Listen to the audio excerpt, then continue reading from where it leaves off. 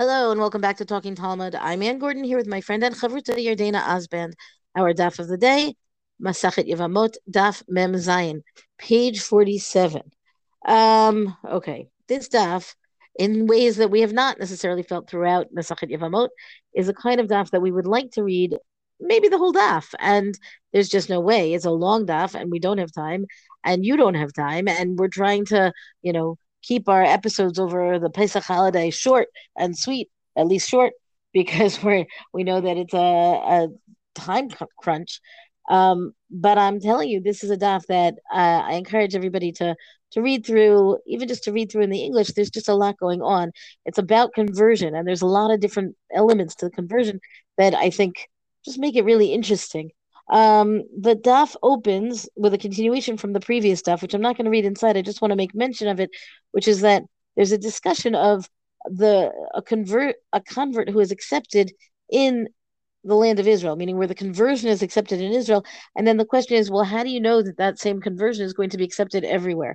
And this distinction or potential divergence between the land of Israel and specifically referred to here to as La'aretz, right, the land, and the diaspora, I think is very interesting. We have this as a current events issue as well, and it seems to have always been a question, although for very different reasons, right?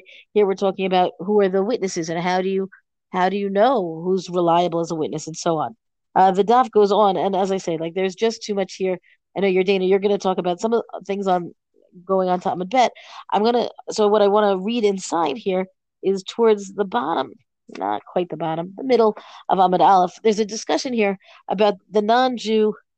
I would say the non-Jew's own credibility, right? So what happens is, let's see, I'm seeing just where to start because again, I want to keep it trim.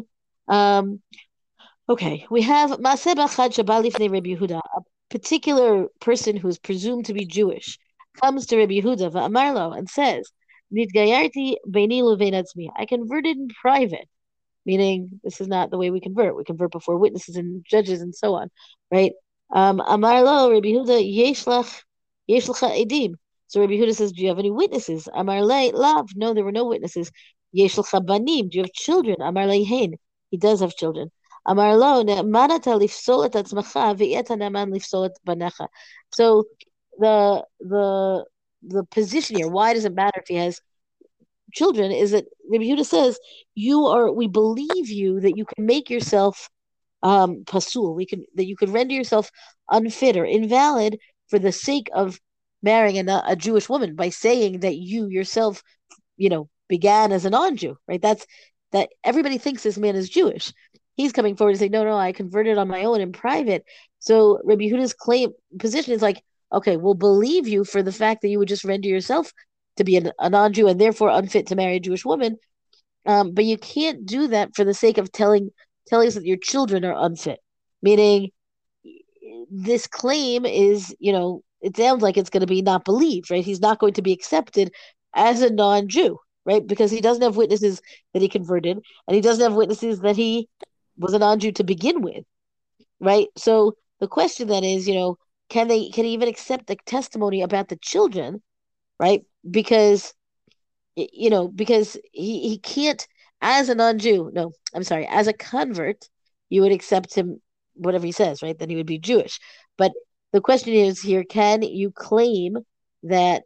Can he claim a status change for his children without witnesses, without what would otherwise be valid testimony? So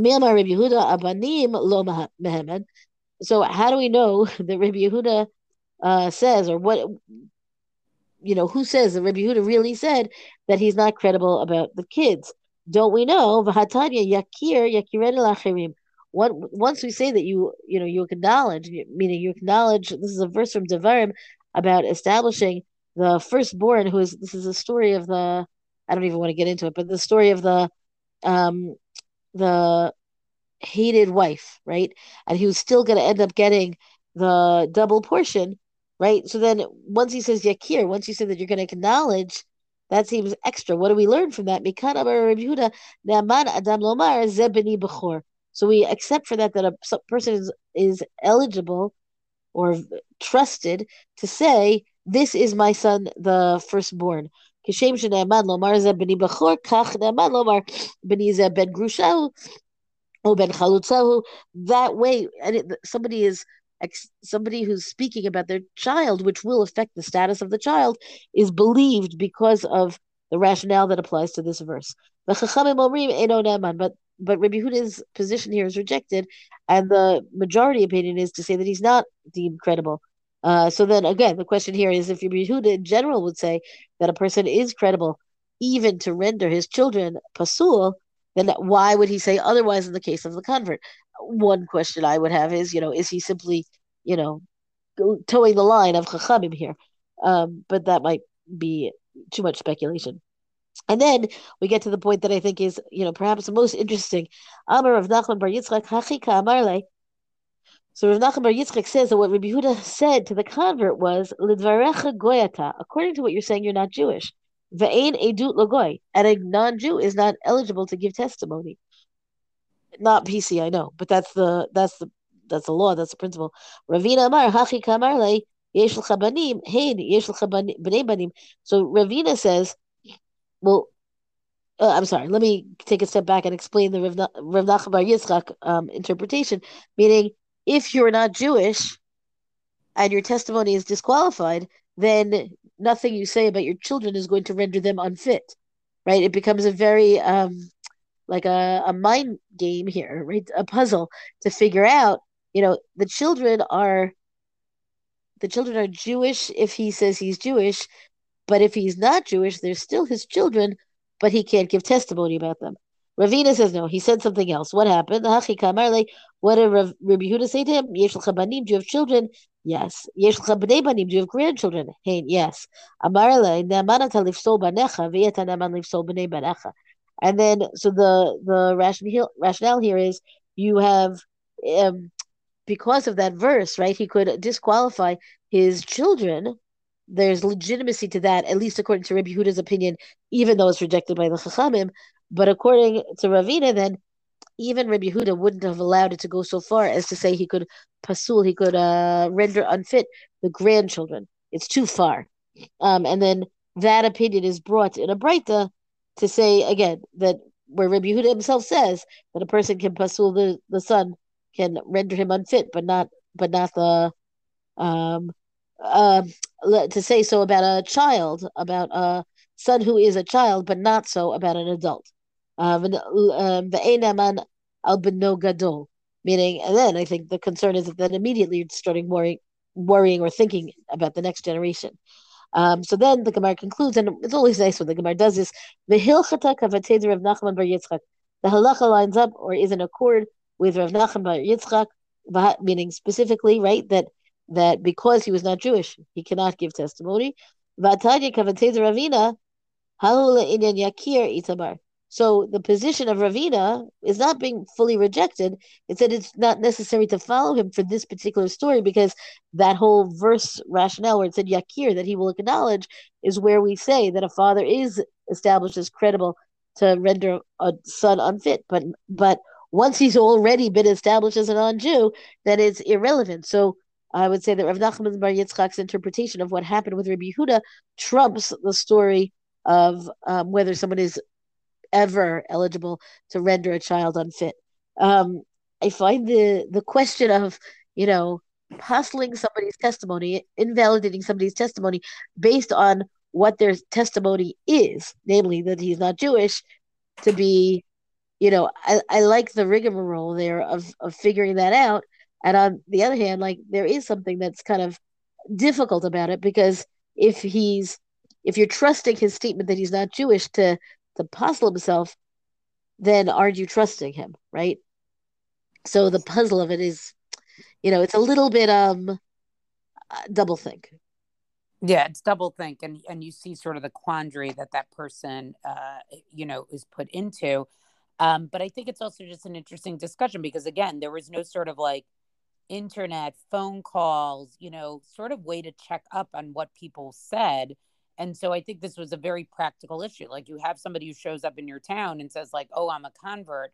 how do you figure out whether that's actually true or not? I think it, I mean, he seems to have been believed to be Jewish for everything, right? This is a surprise. But yes, I agree. The answer is surprising, but you can see why it was an issue with the question. And it's interesting to see that there's not too much of a burden of proof that they require. And I think some of that is practical because there just wasn't really a way to do it. So you just sort of believe somebody. I think some of the answer to that is sort of later on in the brisa that I want to share. There's a couple of pieces here that I want to go through. Because I think Chazal, in a certain way, are puzzled by like, why would somebody want to convert?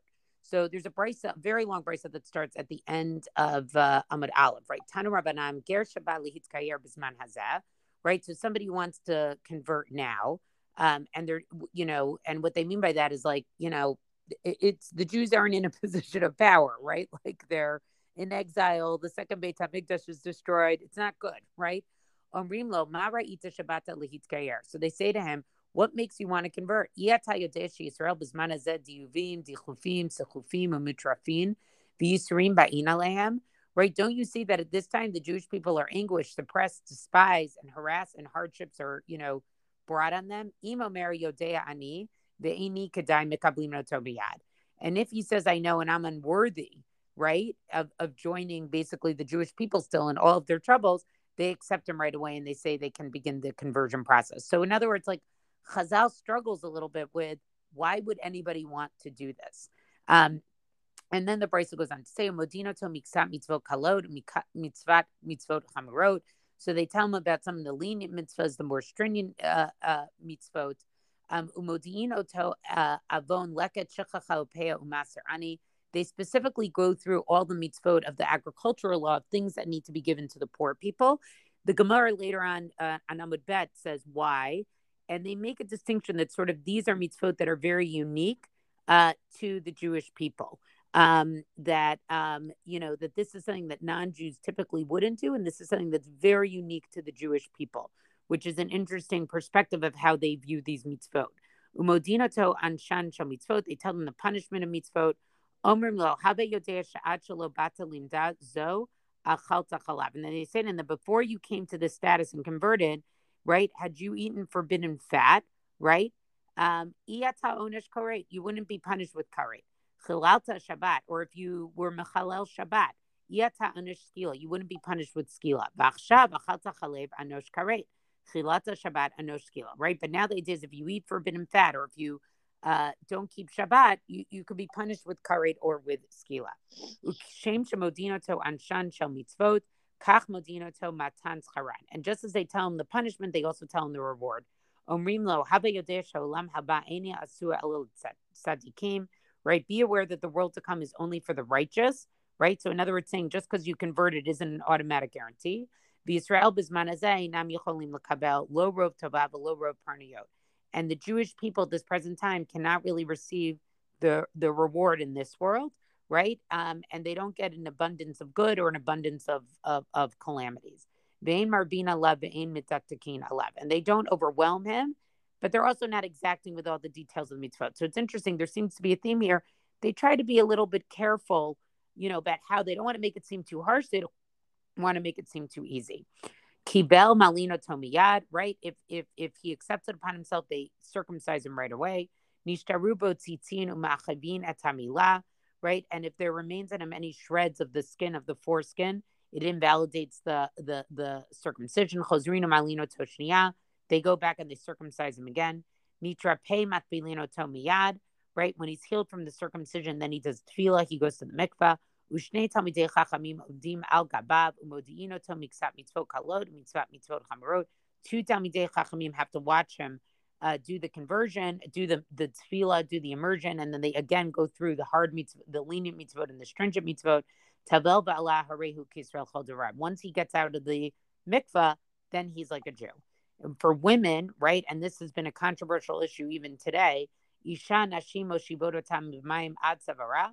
Woman, the court puts her up to her neck in the water. And the two Torah scholars are outside because presumably she's not wearing any clothing, right? And so this is for modesty reasons. Umodiim otel miksat mitzvot kalot miksat mitzvot chamarot. And again, they go through the lenient mitzvot and the stringent mitzvot. And so this has been an issue with modern conversion. You know, where should the rabbis who are doing the conversion stand? Where's the woman? And issues of modesty. This applies both to the convert and the emancipated slave who, at the time of his emancipation, basically then is a Jew. Right? And in the same place that a menstruating woman immerses, right? In other words, a mikveh that is made up of 40 seot, sham ger ve'eved mishchucher tovlim. So this is the same type of mikveh that a ger and an eved, emancipated slave, uses.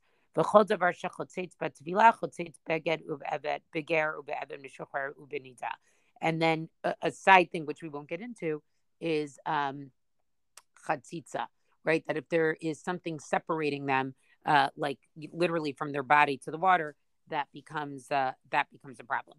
Then the Gemara goes into an analysis of this brisa. I thought the brisa itself was just very interesting. The one thing that I wanted to point out is they then go into a whole discussion about the original sort of dialogue between Naomi trying to dissuade Ruth from actually converting. And some of the things they talk about is, that she tells her you have to follow the Tuchum Shabbat, you can't walk a certain amount, that she tells her that there are 613 mitzvot. And so they go through that whole thing of Bishar Tel like where you go, I will go. But they make it in the context of that very famous passage that these are referring to specific things that Naomi said to Ruth of like why you don't want to convert, right? So the walking one is about the Tuchum. Amechimi, right, is about the mitzvot. Not being allowed to do avodah zarah, elokayach eloki. There's the 4 mitzvot, right, the 4 types of capital punishment. That's basher tamoti amut. And finally, that there are 2 burial grounds that were given to the court, right? Those who were executed basically by the court, either for more severe crimes or less severe crimes. That's b'shem akvar. And that finally, after all of that, right, right,